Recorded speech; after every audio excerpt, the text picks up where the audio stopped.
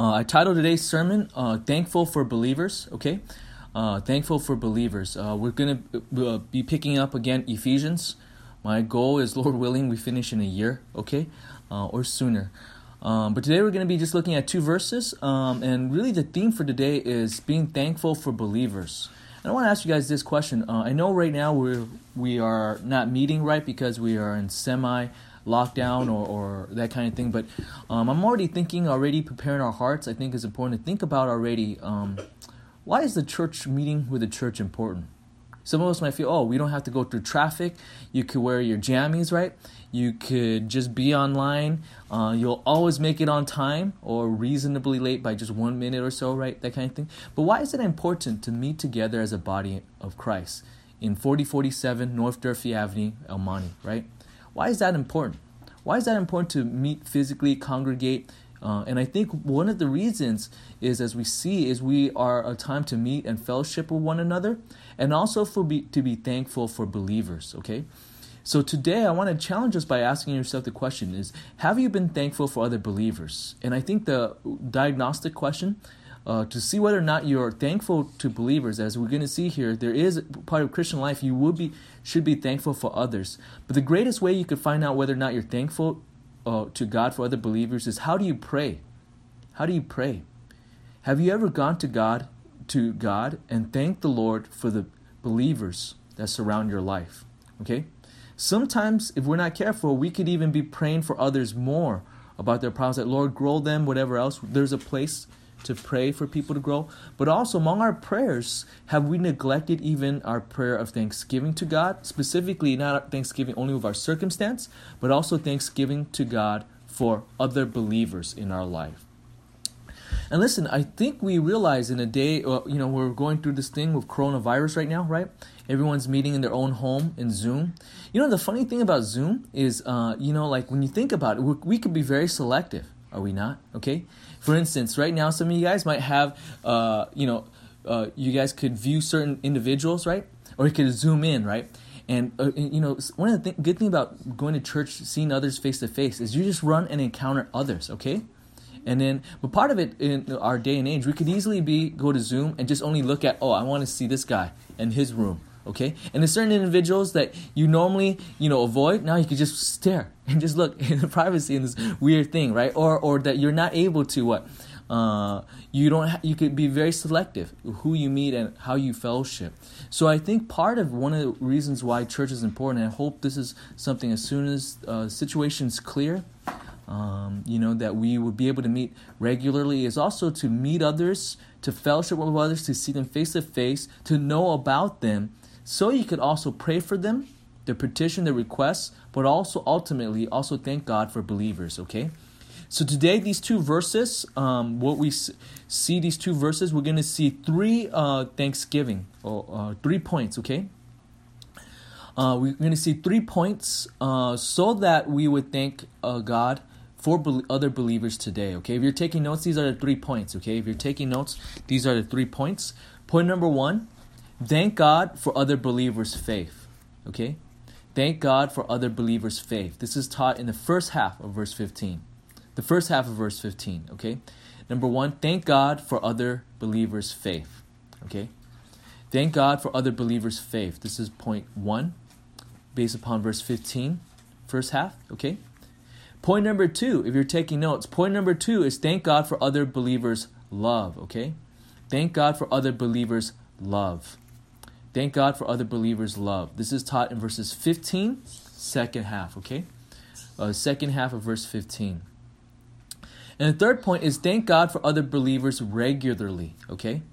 Thank God for other believers regularly. This is taught in the first half of verse 16. That this should be a habit is what I'm trying to emphasize.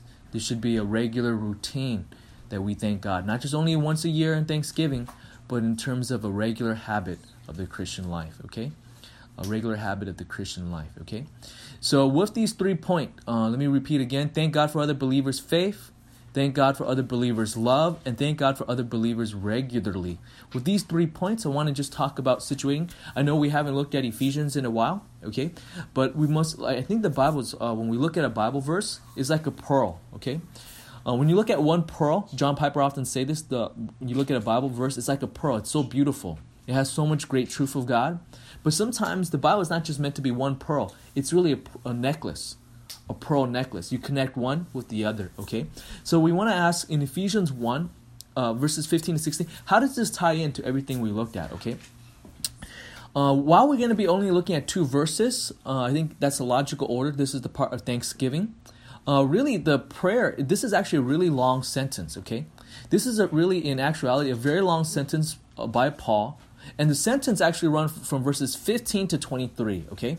Verses 15 to 23. And verses 15 to 23 is a focus of Paul's prayer for the church in Ephesians, okay? For the prayer for the church in Ephesians. Now, we read this prayer, you're going to see, yes, that he's going to be looking at them. He's thanking God for them. But later, as he goes to his prayer, even more content, he's really focusing even on Christ and God, okay, and what he has done for all of us, not just only the believers in Ephesians. He's praying that they would know what God has done, that they would internalize it, and that they'll have application and they'll change their life even also as well, okay? So this is what the context is, and this is building upon what we saw earlier, months earlier, if you guys remember. It's Ephesians 1. In the beginning, he's just telling right away. I mean, Paul's just so excited about God. He's right away saying, what is the riches we have in God? What is the riches we have in Christ?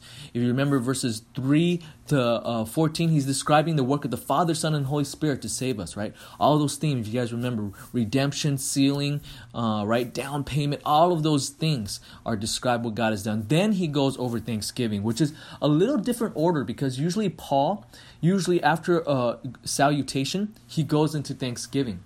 But then in this letter, it's different, is that he doesn't go into Thanksgiving prayer first. In the middle of that, he's focusing on God, telling them, in other words, why Paul wrote this is that he's so excited to talk to this individual, to this church about what God has done, that he can't help but to, even before he's thankful, he wants to say, hey, what has God has already done for them and for all of us, including himself, including even as application for us believers today, okay? So in light of this, in verses 15 to 16, he begins Thanksgiving prayer, where he commends, where he encourages what they are doing right, okay?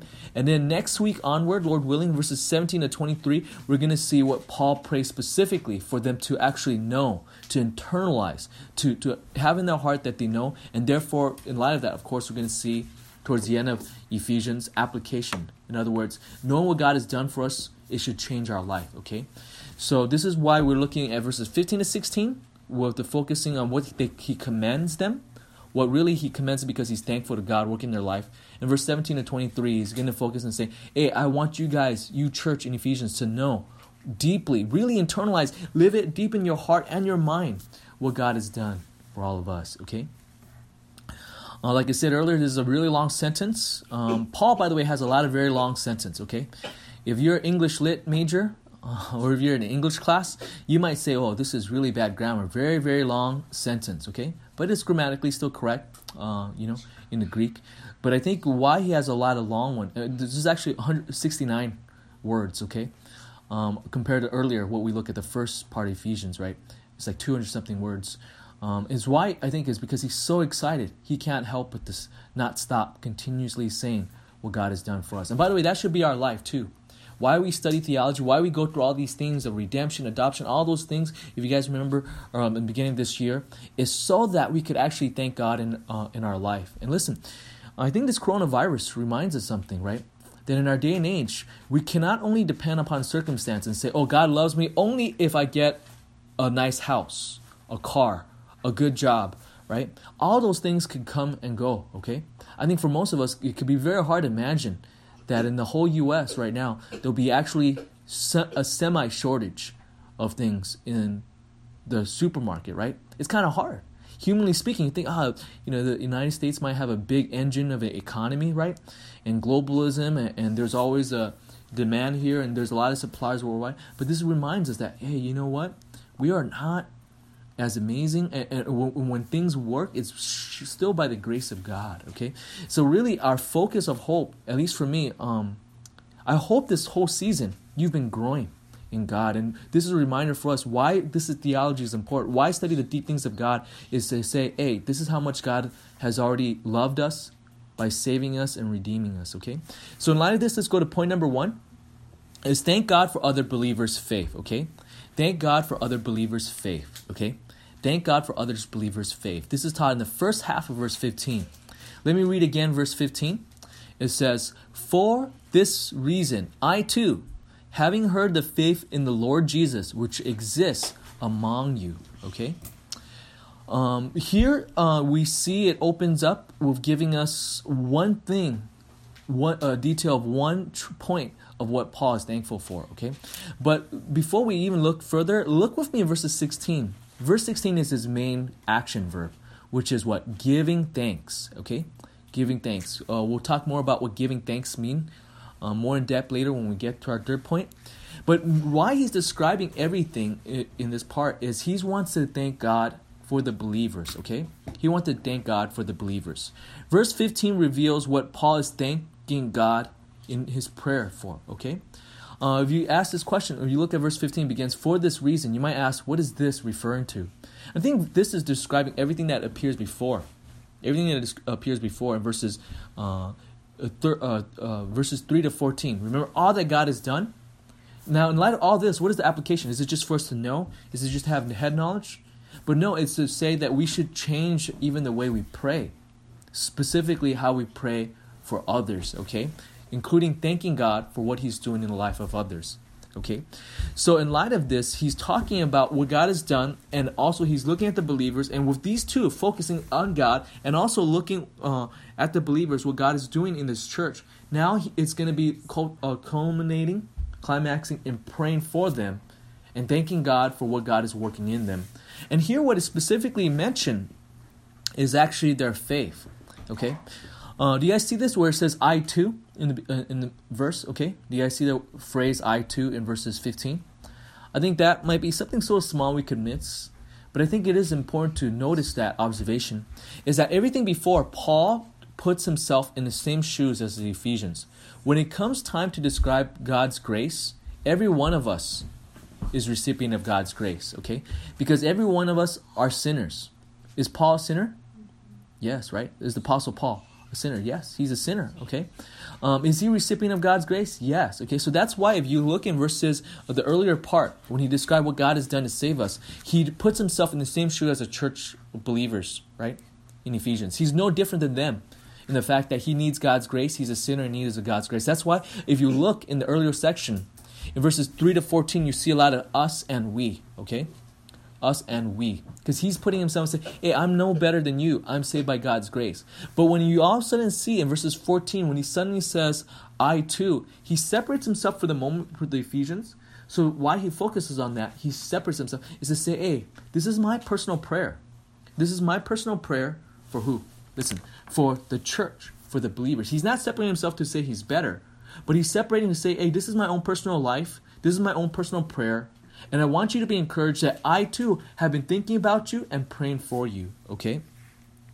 So now with that, let's look at the content of his prayer. His prayer specifically for the Ephesians in Thanksgiving. It says, quote, the faith in the Lord Jesus Christ which exists among you, okay?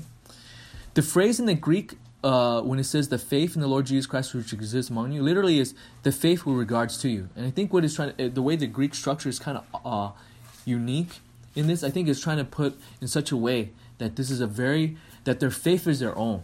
Listen, I know sometimes, especially when we're young, especially for those that are young, sometimes you might be going through, I know a lot of times, having seen this even in our church, people in high school might start wondering, wait, why do I go to church? Is Christianity mommy and daddy's thing?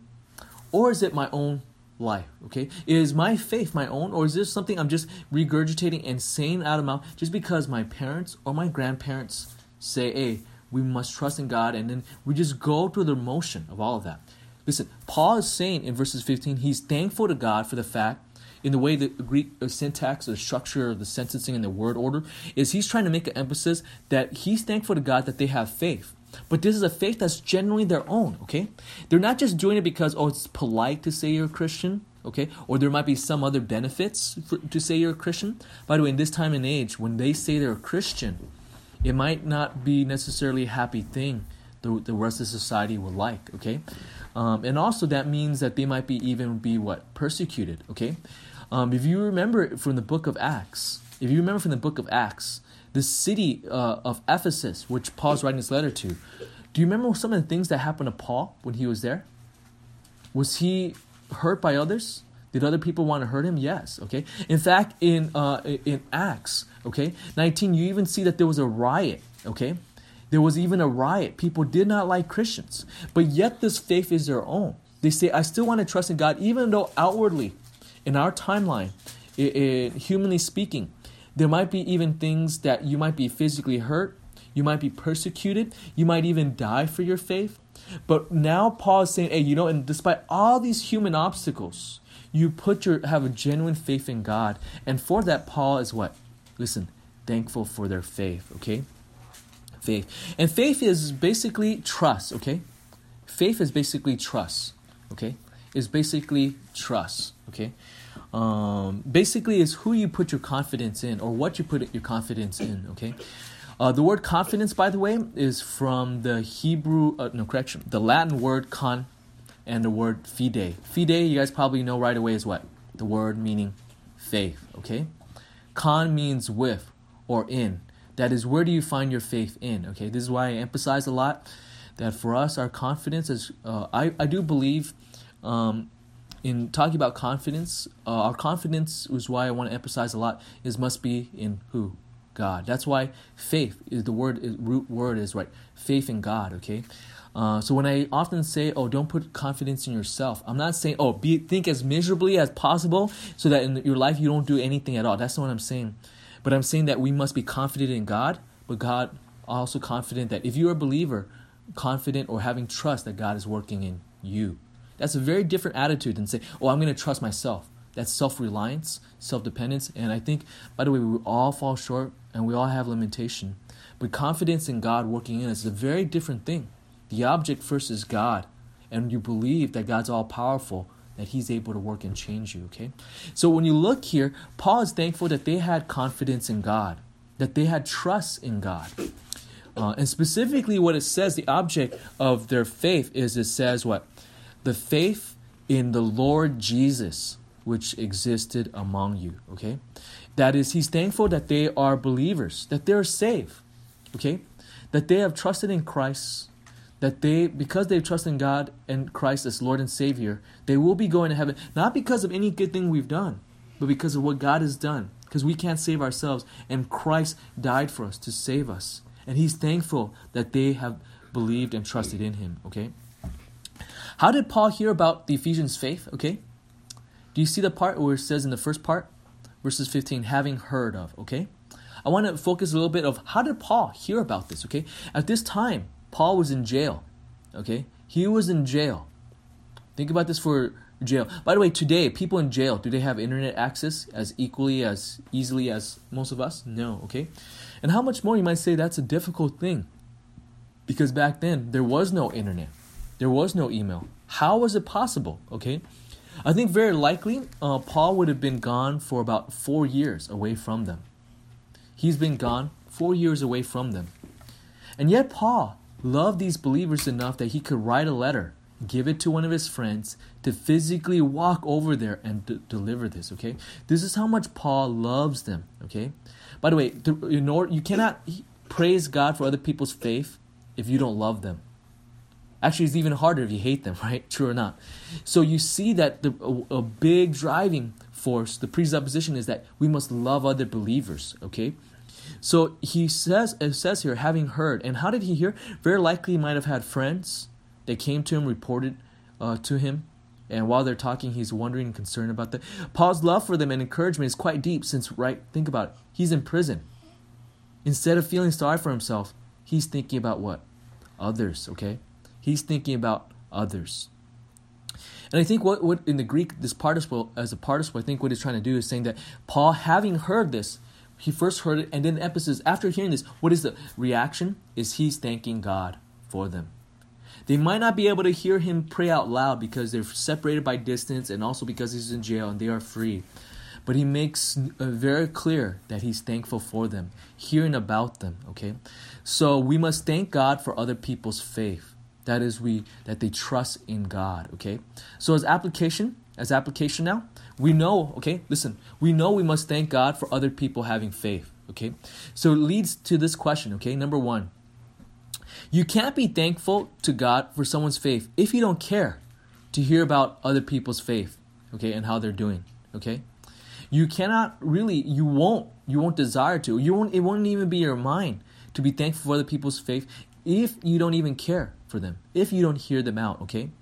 Do you care for God's people and ask how they're doing spiritually, okay? This is why meeting together as a church is a beautiful thing, okay?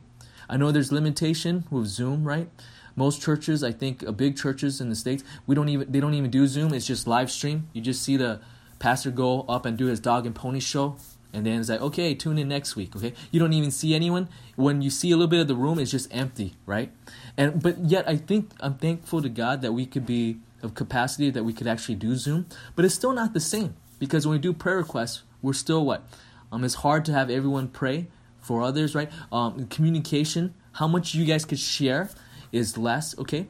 But from my view, I think biblically, the church is not just a pastor going up there doing his dog and pony show and spitting out truth, okay? The church is, listen, is a place where you serve. Where do you serve? Is right after service is over, when we say the last amen, that's the time for you to shine and to serve for the Lord, right? To ask, hey, brother, how are you? So we need to definitely be concerned for others by asking them, how are they doing, okay? Of course, you need to know about them, okay? Whether from friends or a second application question, don't just listen to hear what's wrong with people. We often do that, do we not? Sure, we must be discerning. Sure, when there's something wrong with someone, there's a time that we need to speak up. But I think also as well, sometimes before we even speak about what's wrong with others, we should take it to God in prayer first. But don't just only hear what's wrong with people, but even be thankful to God for what? What God is doing in that person's life, okay? I'm a firm believer as a pastor, even as we hear what's wrong with people, even as I know what's wrong with people, I think as I keep an eye out for what God is working, you could always often see, hey, sometimes God is working in this area also as well, okay? By the way, sometimes people, when they struggle with sin, even the fact that they see their sinfulness is by the grace of God, true or not, okay? Do you guys ever have this in your Christian life? Sometimes it feels like the more you grow in God, the more you feel like, man, I'm being more and more sinful. Do you guys ever feel this? Raise your hand. I feel that, right? As I grow more, it's like, man, am I getting more sinful? Am I going backwards or am I going forward, okay? And sometimes we go backwards, but sometimes it's not we're going backwards. Sometimes also as well, the sign that we grow more as a believer is that we are able to see our own character for what it really is, okay? If I could give an example, just as an analogy, okay? Let's just say you're eating in the dark, okay? You're eating in the dark, okay? And you're a messy eater. You're eating in the dark, right? And you're wearing your clothes, okay? You're eating all the food in the middle of dinner, okay? And then you get all the crumbs over, okay? And then you accidentally spill it. Oh, okay, I spilled, okay? Okay. Now in the dark, you might be saying, okay, well, I feel that spill. I know I'm not super clean. But as you get closer to the light, what happens?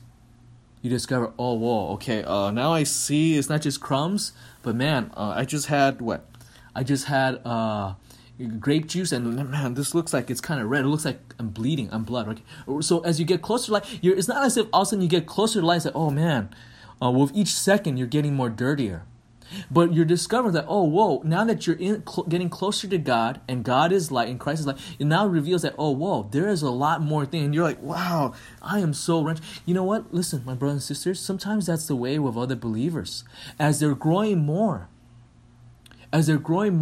suddenly they're discovering, oh, they are super sinful. The things they used to do that's sinful never bothered them before, but now coming to life, they're seeing it for what it is, and they're telling you, and they're sharing with you, and you see it. So rather than being always automatically right away knee-jerk upset, realizing, hey, part of it sometimes is like, hey, they're convicted, or they're being exposed to their sin, and that's also God's working.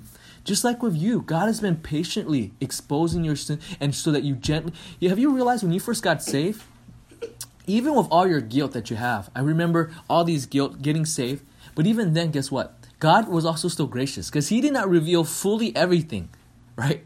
Everything. He was still gracious and gentle.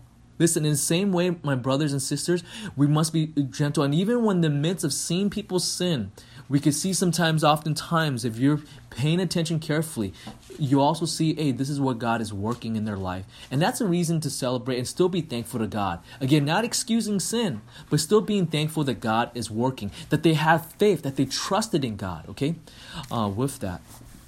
So don't just listen to what's wrong with people. Listen to where their faith is on display, okay? So when someone comes to me and say, oh man, I'm so convicted, I messed up this in work, or also I messed this up in my relationship with my parents, or you know what, I have this problem in my marriage, rather than right away just be quick on the rebuke, sometimes listen and say, oh, okay, God is working. They're discovering that love is hard. They need to love as Christ loved, but you thank God that they still trust in God, that they're working. So in the same way, be thankful to God, okay? Also remember, as application, recall how Paul was in prison. And yet, he still wanted news from the Ephesians, did he not? He was intentional. So the same thing also as well. Even though we are separated from one another physically, can we still find out how we are doing with one another? Can we? Is it more easier to find out how we are doing among one another in our day and age, in 2020, or in Paul's day and age? What do you guys think? Some of you guys might say, oh, Paul had revelation from God. Yeah, I know that's true, but I think God didn't always turn that on, okay? I think humanly speaking, the one that's harder is actually Paul's day. He was in jail. Communication was slow, okay? Was slow, okay? Snail mails were really snail mail pace back then, okay? And yet today, we have what? We have emails. I know people don't always respond to email, but that's one means of communicating. You could text, okay? You could phone them, okay? You could go to their Facebook, their TikTok, or whatever else. You could physically call them and talk, okay? All these things, okay? How much more should we be able to ask, hey, how are you doing, okay?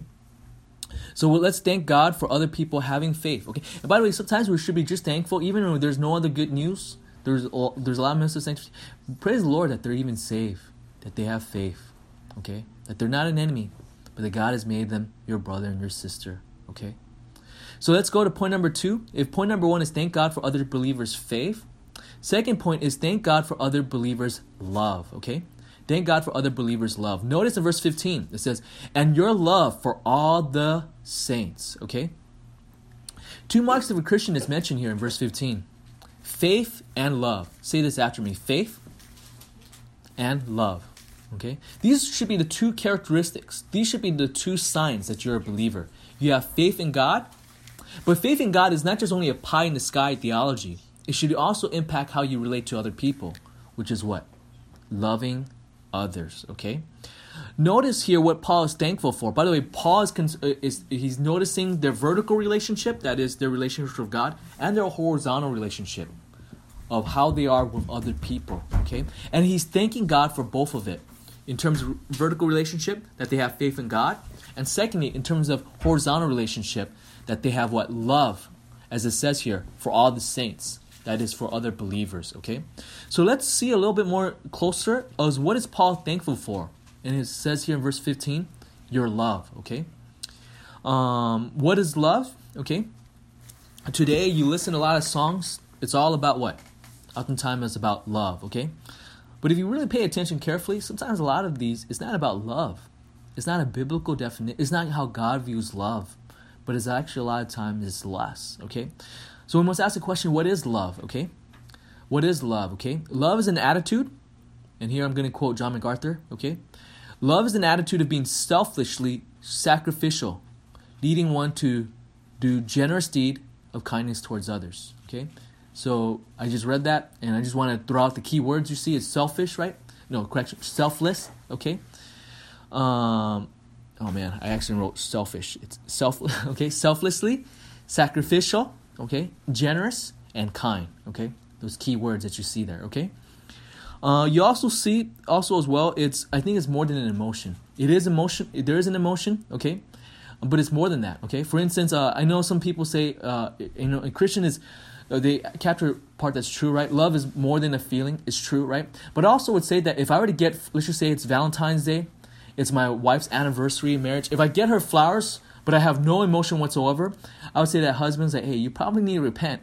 You're probably not love. If there's no emotion at all, it's like, no, I just got to do it. It's my job, is what is expected. I don't want to get in trouble. Then I'll say, hey, there's something also wrong. Maybe if there's no emotion whatsoever, it might be a sign that you don't have genuine love that God wants, okay? But I would also say it's more than emotion. It's more than emotion. It's also an issue of the will. It's an issue of commitment also as well, okay? We already discussed love before in January when we looked at Ephesians when the word first appeared. But just a reminder, what is love? I think is contrasted. The Greek word here is agape. Is contrasted. It's more family love. Is contrasted with eros, where we get the word erotic from. Okay, I think in the contrast shows us what love is in a more deeper way. Okay, agape in contrast to eros is agape. Eros is often what? You're acting on impulse, right? Just like erotic thing. Often we can think of sinful example of eros, right? Where it's more of impulse. Like, oh, I feel something, I gotta do it, okay? Whereas agape, I think, is the idea of you're deliberately thinking about what is right and wrong and what is the best for the other person, and you do this, okay? In other words, it's not selfish, but it's others-centered, okay? It's centered upon others. Another contrast with eros with agape is that eros often is focusing on whatever you have erotic love for. You're often focusing on the object's characteristics or attribute, and that's the center. Say, oh, this is why it deserves my love because it's worthy of the object.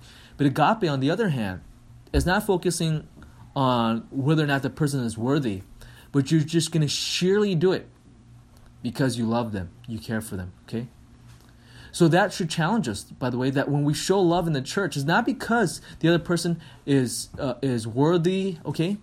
None of us are worthy of God's love, and yet God loves us. And therefore, that should also say, if we understand that, we love others. And by the way, this gives us incredible strength, focusing on the gospel, to love those in our family, our friends and co-workers, and even people in the church and outside the church that are difficult.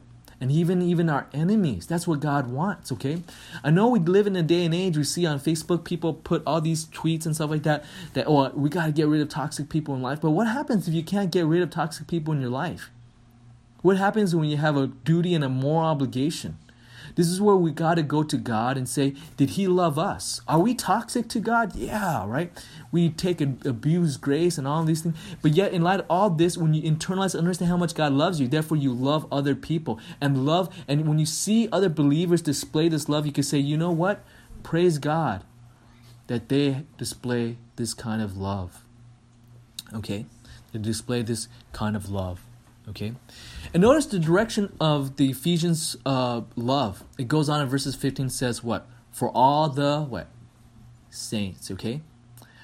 Saints, I know today we have the Catholic Church, which does not teach a biblical gospel. They teach that you got to do all these good things to go to heaven, right? That's why you see their church rites and rituals and mass. And by the way, even Catholics, some of the Catholic Church, I think it's not the same. Sometimes you see Christians say, even among Christians, they say, oh, Catholic Church is the same as Christianity, like Protestant Christianity or biblical Christianity. I would say it's different, not just only because there's Pope and the idea of marriage, Mary and stuff like that, but if you read the Catholic Catechism, they say, and I'm not saying this to bash, but this is what their own statement is.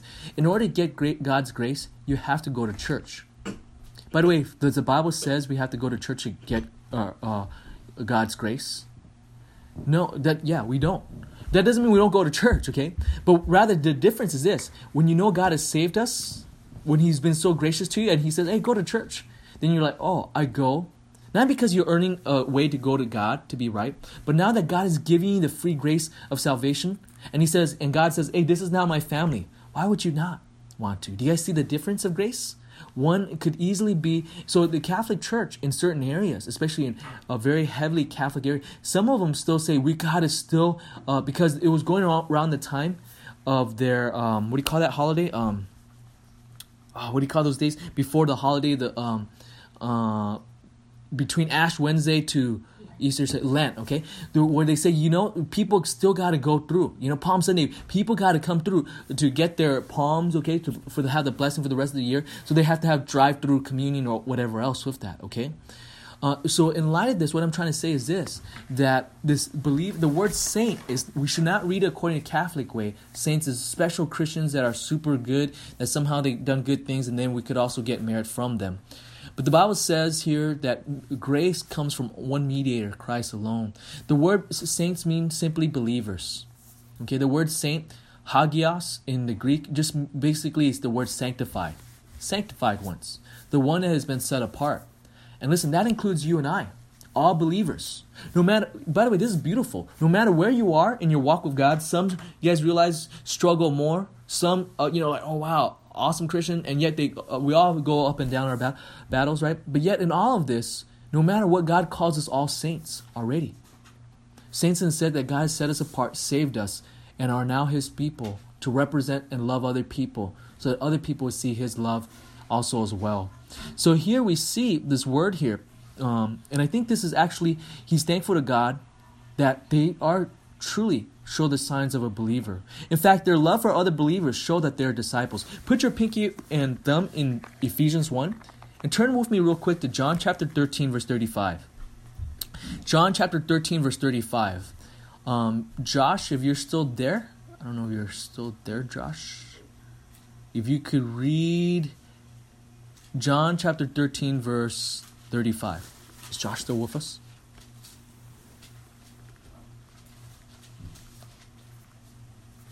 Okay. Eric, would you be able to read that out loud for us? Just real quick, so I could catch my breath. John 13, 35, yes. Said? Yes.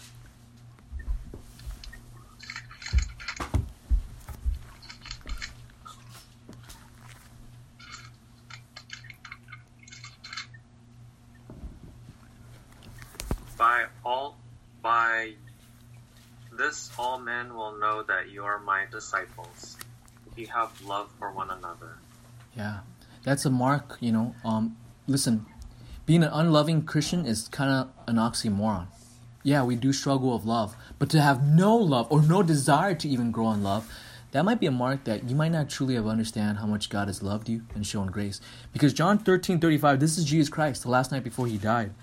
He made it very clear that one of the marks that other people would know you're a believer is you have love for others, yes, but also for one another. One another mean other believers, okay? So when you go back to Ephesians, the mark of a believer is there for the Ephesians. They have love for one another, okay? And that's something to thank God for, okay? So as application, can you name a believer you see an example of showing love? Can you think of an example within the church, someone that shows love? They could say, hey, that's a person that's showing an example that I could follow.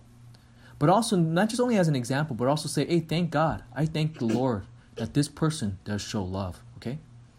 And if you can't, don't right away think, oh, no one shows love at church, okay? By the way, be very careful of absolute statement, okay? If you ever in your life you say things like, oh, everyone in the church is just selfish, or everyone in the church doesn't love, be very careful of that kind of reasoning. That often, I think, reveals that we probably weren't very charitable or gracious in how we interpret others, okay? But here with this is that when you know people more, you would see that people are loving, okay? Think of an example. Is there anyone that you know? And if you don't know as much, that also might be a sign that it's good to try to learn and know more about other people, okay? So you could also go to God in thanksgiving for God has done, I think of practical examples too. This is why one of the things I'm thankful to church, I know it might seem a little more physical instead of like a super spiritual reason to be thankful for is I really am glad that less than a year ago, you guys thought about the idea of a hospitality corner. You guys remember church?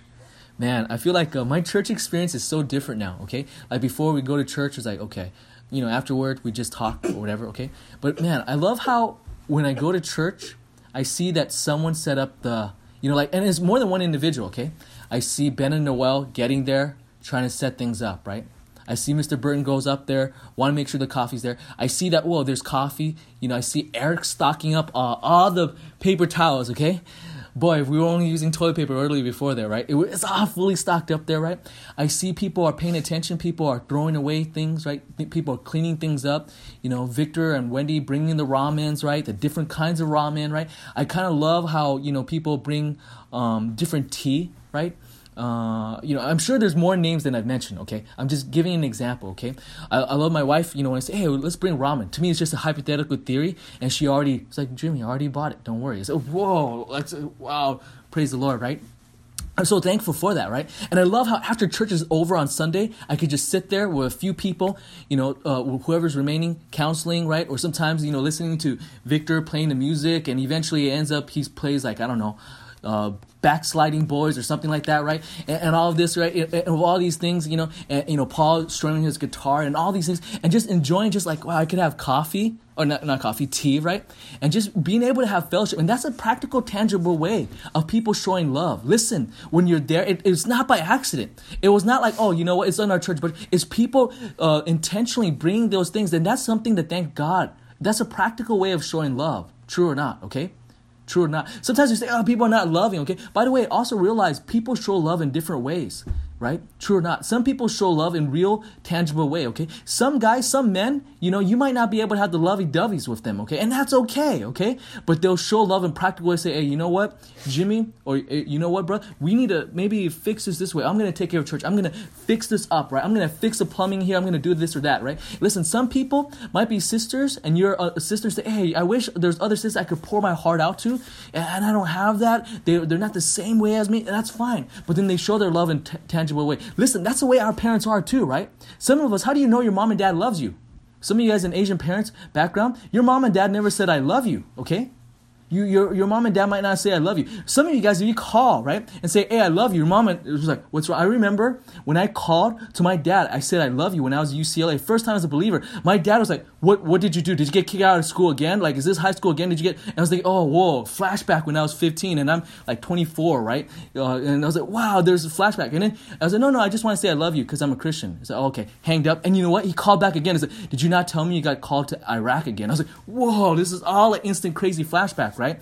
Some of us might, parents, but how do your mom and dad shows love to us? Is they cook, okay? Listen the same way. When you go to 4047 North Durfee Avenue, you get love. You get love by the Chinese congregation, right? Sometimes, the Chinese congregation, whatever, we don't know who they are, blah, blah, blah. They show you love by what? They're cooking food for you, okay? It's just like an Italian mom is just the same thing like Chinese mom. The way to your stomach is the way they show love, okay? So in the same way, my people, my friends, my brothers and sisters, the way we need to see is we need to see the love of the church and be thankful for it. But not just be thankful, but the best way to be thankful is also say, praise God to God for them, but also say, Lord God, grow me to be like that. Grow me to be that person to show love in a practical way. And let that be an example for you to live it out, okay? Listen, despite all the different cultures, second generation, all these things, not all of us Chinese and everything else, right? No matter what, the way we show love, okay? The way we show love, it's important. I love people are testifying, right? I'm reading the comments here. Normally in our church, right, it's really quiet. This is why I love the Burtons there, right? They're the, amen, praise God, preach it, brother, all of that thing, okay? So in light of all this, I love how people are testifying. It's like, praise God for the Chinese congregation and all these things testifying, okay? We got to do that more. Show love in that way. To say, preach it, brother, right? And all of this, okay? So in the same way, live this out, okay? We show love in different ways. And sometimes the way we find whether or not other people love is saying, hey, what are people they do that we don't do? And therefore, that should be something we should be thankful to God for, okay? So let's go to the third point is we need to thank God for other believers regularly, okay? We need to thank God for other believers regularly. Notice in verses 16, we're going to only look at the first half. The second half is going to be next week onward, Lord willing. It says, do not cease giving thanks for you, okay?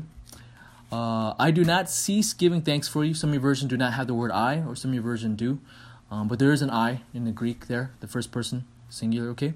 What Paul is praying for, notice here, it says he's giving thanks for you, okay? I want to look a little bit more closer at the word thanks, okay?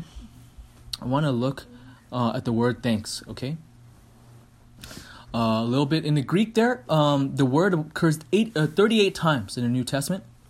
The majority of it is actually Paul, okay? Actually, I think it would be argued that I think we could call him many things apostle of Gentiles, the apostle, all this or that.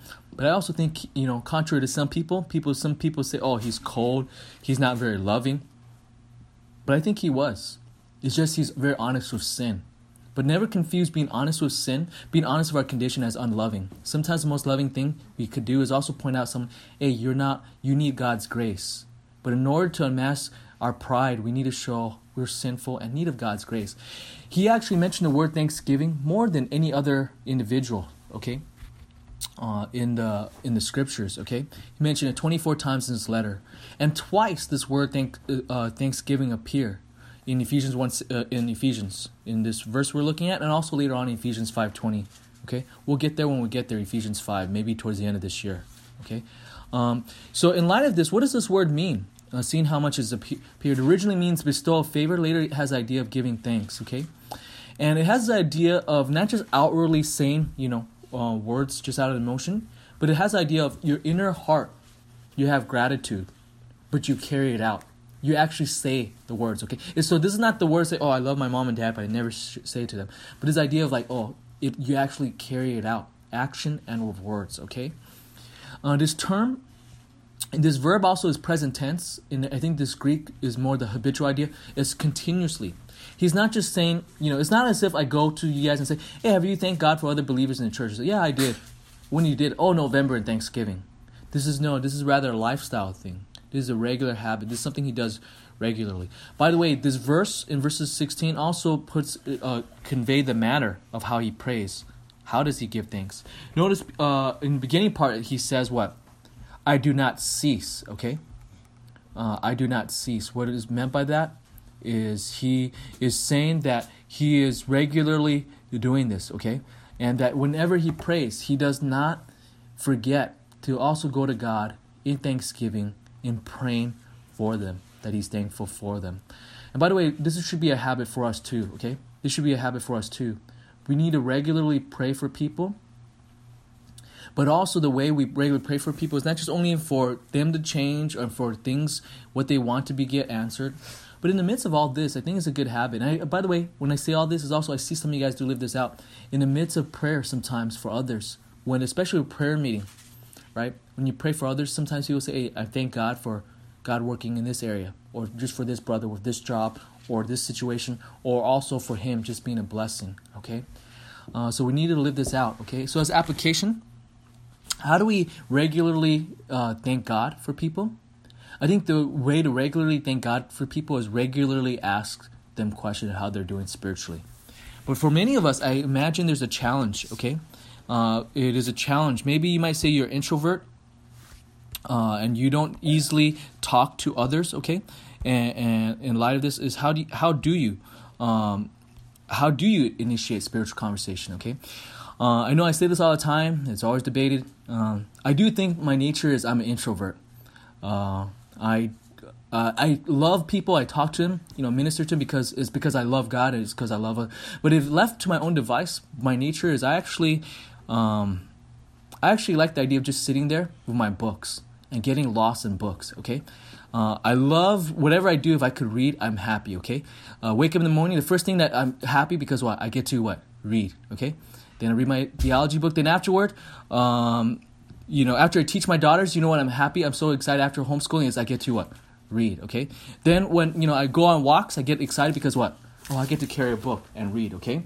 Then as I look at my steps, I'm not finished with my steps today. I need to walk at night. Oh, praise God that God is invented Kindle. I could read, okay? Walk and read, okay? So I'm just happy to read. And after I come back from home, walking, I say, oh, okay, I'm tired. I get to sit down and relax. Oh, I'm happy with reading, okay? So I'm an introvert. So I actually had to write down, a few years ago, I sat down and said, how do I actually minister to people?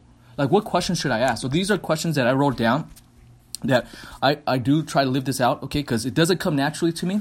So hopefully it's helpful for you too. Listen, the way to thank God for other people regularly is to actually know what God is doing in their life. And the way to know what God's doing in their life is not for you to preach to them, but asking them good questions, okay? So these are good questions for spiritual conversations and for the aim so that you'll be thanking God for them, okay?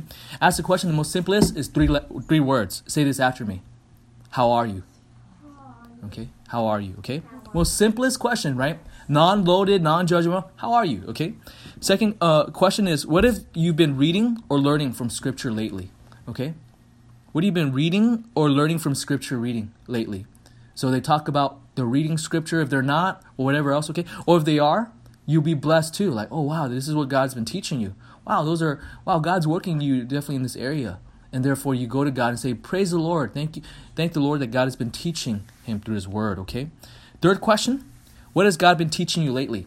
I ask this question because sometimes when you ask, what have you been reading, there's that guilt of, I haven't read the Bible. Or sometimes the worst is when they make up answers like, oh, what have you been reading? The example I love is the Psalms. Oh, where in the Psalms?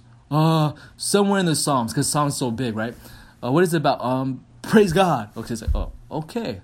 Hallelujah. Oh, there's not a lot of hallelujahs. So where? The Psalms, the beginning of Psalms, which is, you already know the answer is not true because more of the hallelujahs towards the end. You're like, oh, okay. So then I ask the third question because I don't want them to sin or stumble them, right? Is what has God been teaching to you, right?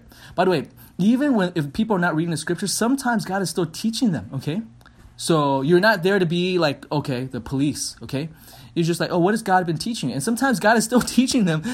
Sometimes it's in spite of their spiritual life. It's like, oh, God has been going through their trials and everything else and disciplining them. But God, what has God been teaching you lately, okay?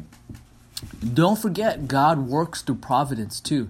Not just the scripture, but through providence situation. Another question sometimes is, what can I pray for you for, okay? What can I pray for you for? Okay, pay attention not just only to what they say, but sometimes also pay attention what they don't ask for you to pray for. Okay, sometimes that's also God's been working in their life for certain things, and God is also growing them in a certain area, or God has been answering also as well. And those are things you could be praising God for. Okay, another other question is you could ask them is, have there been any questions you've been pondering concerning the Christian life? Okay, is there any question you had recently in your life about God? And even when they say, oh yeah, I have so many questions, but also pay attention sometimes. A certain question is very deep, but that's already presupposing they're learning about certain areas. And by the way, I think the Christian life, the more you learn that what? There's many things you do not know. Does that make sense?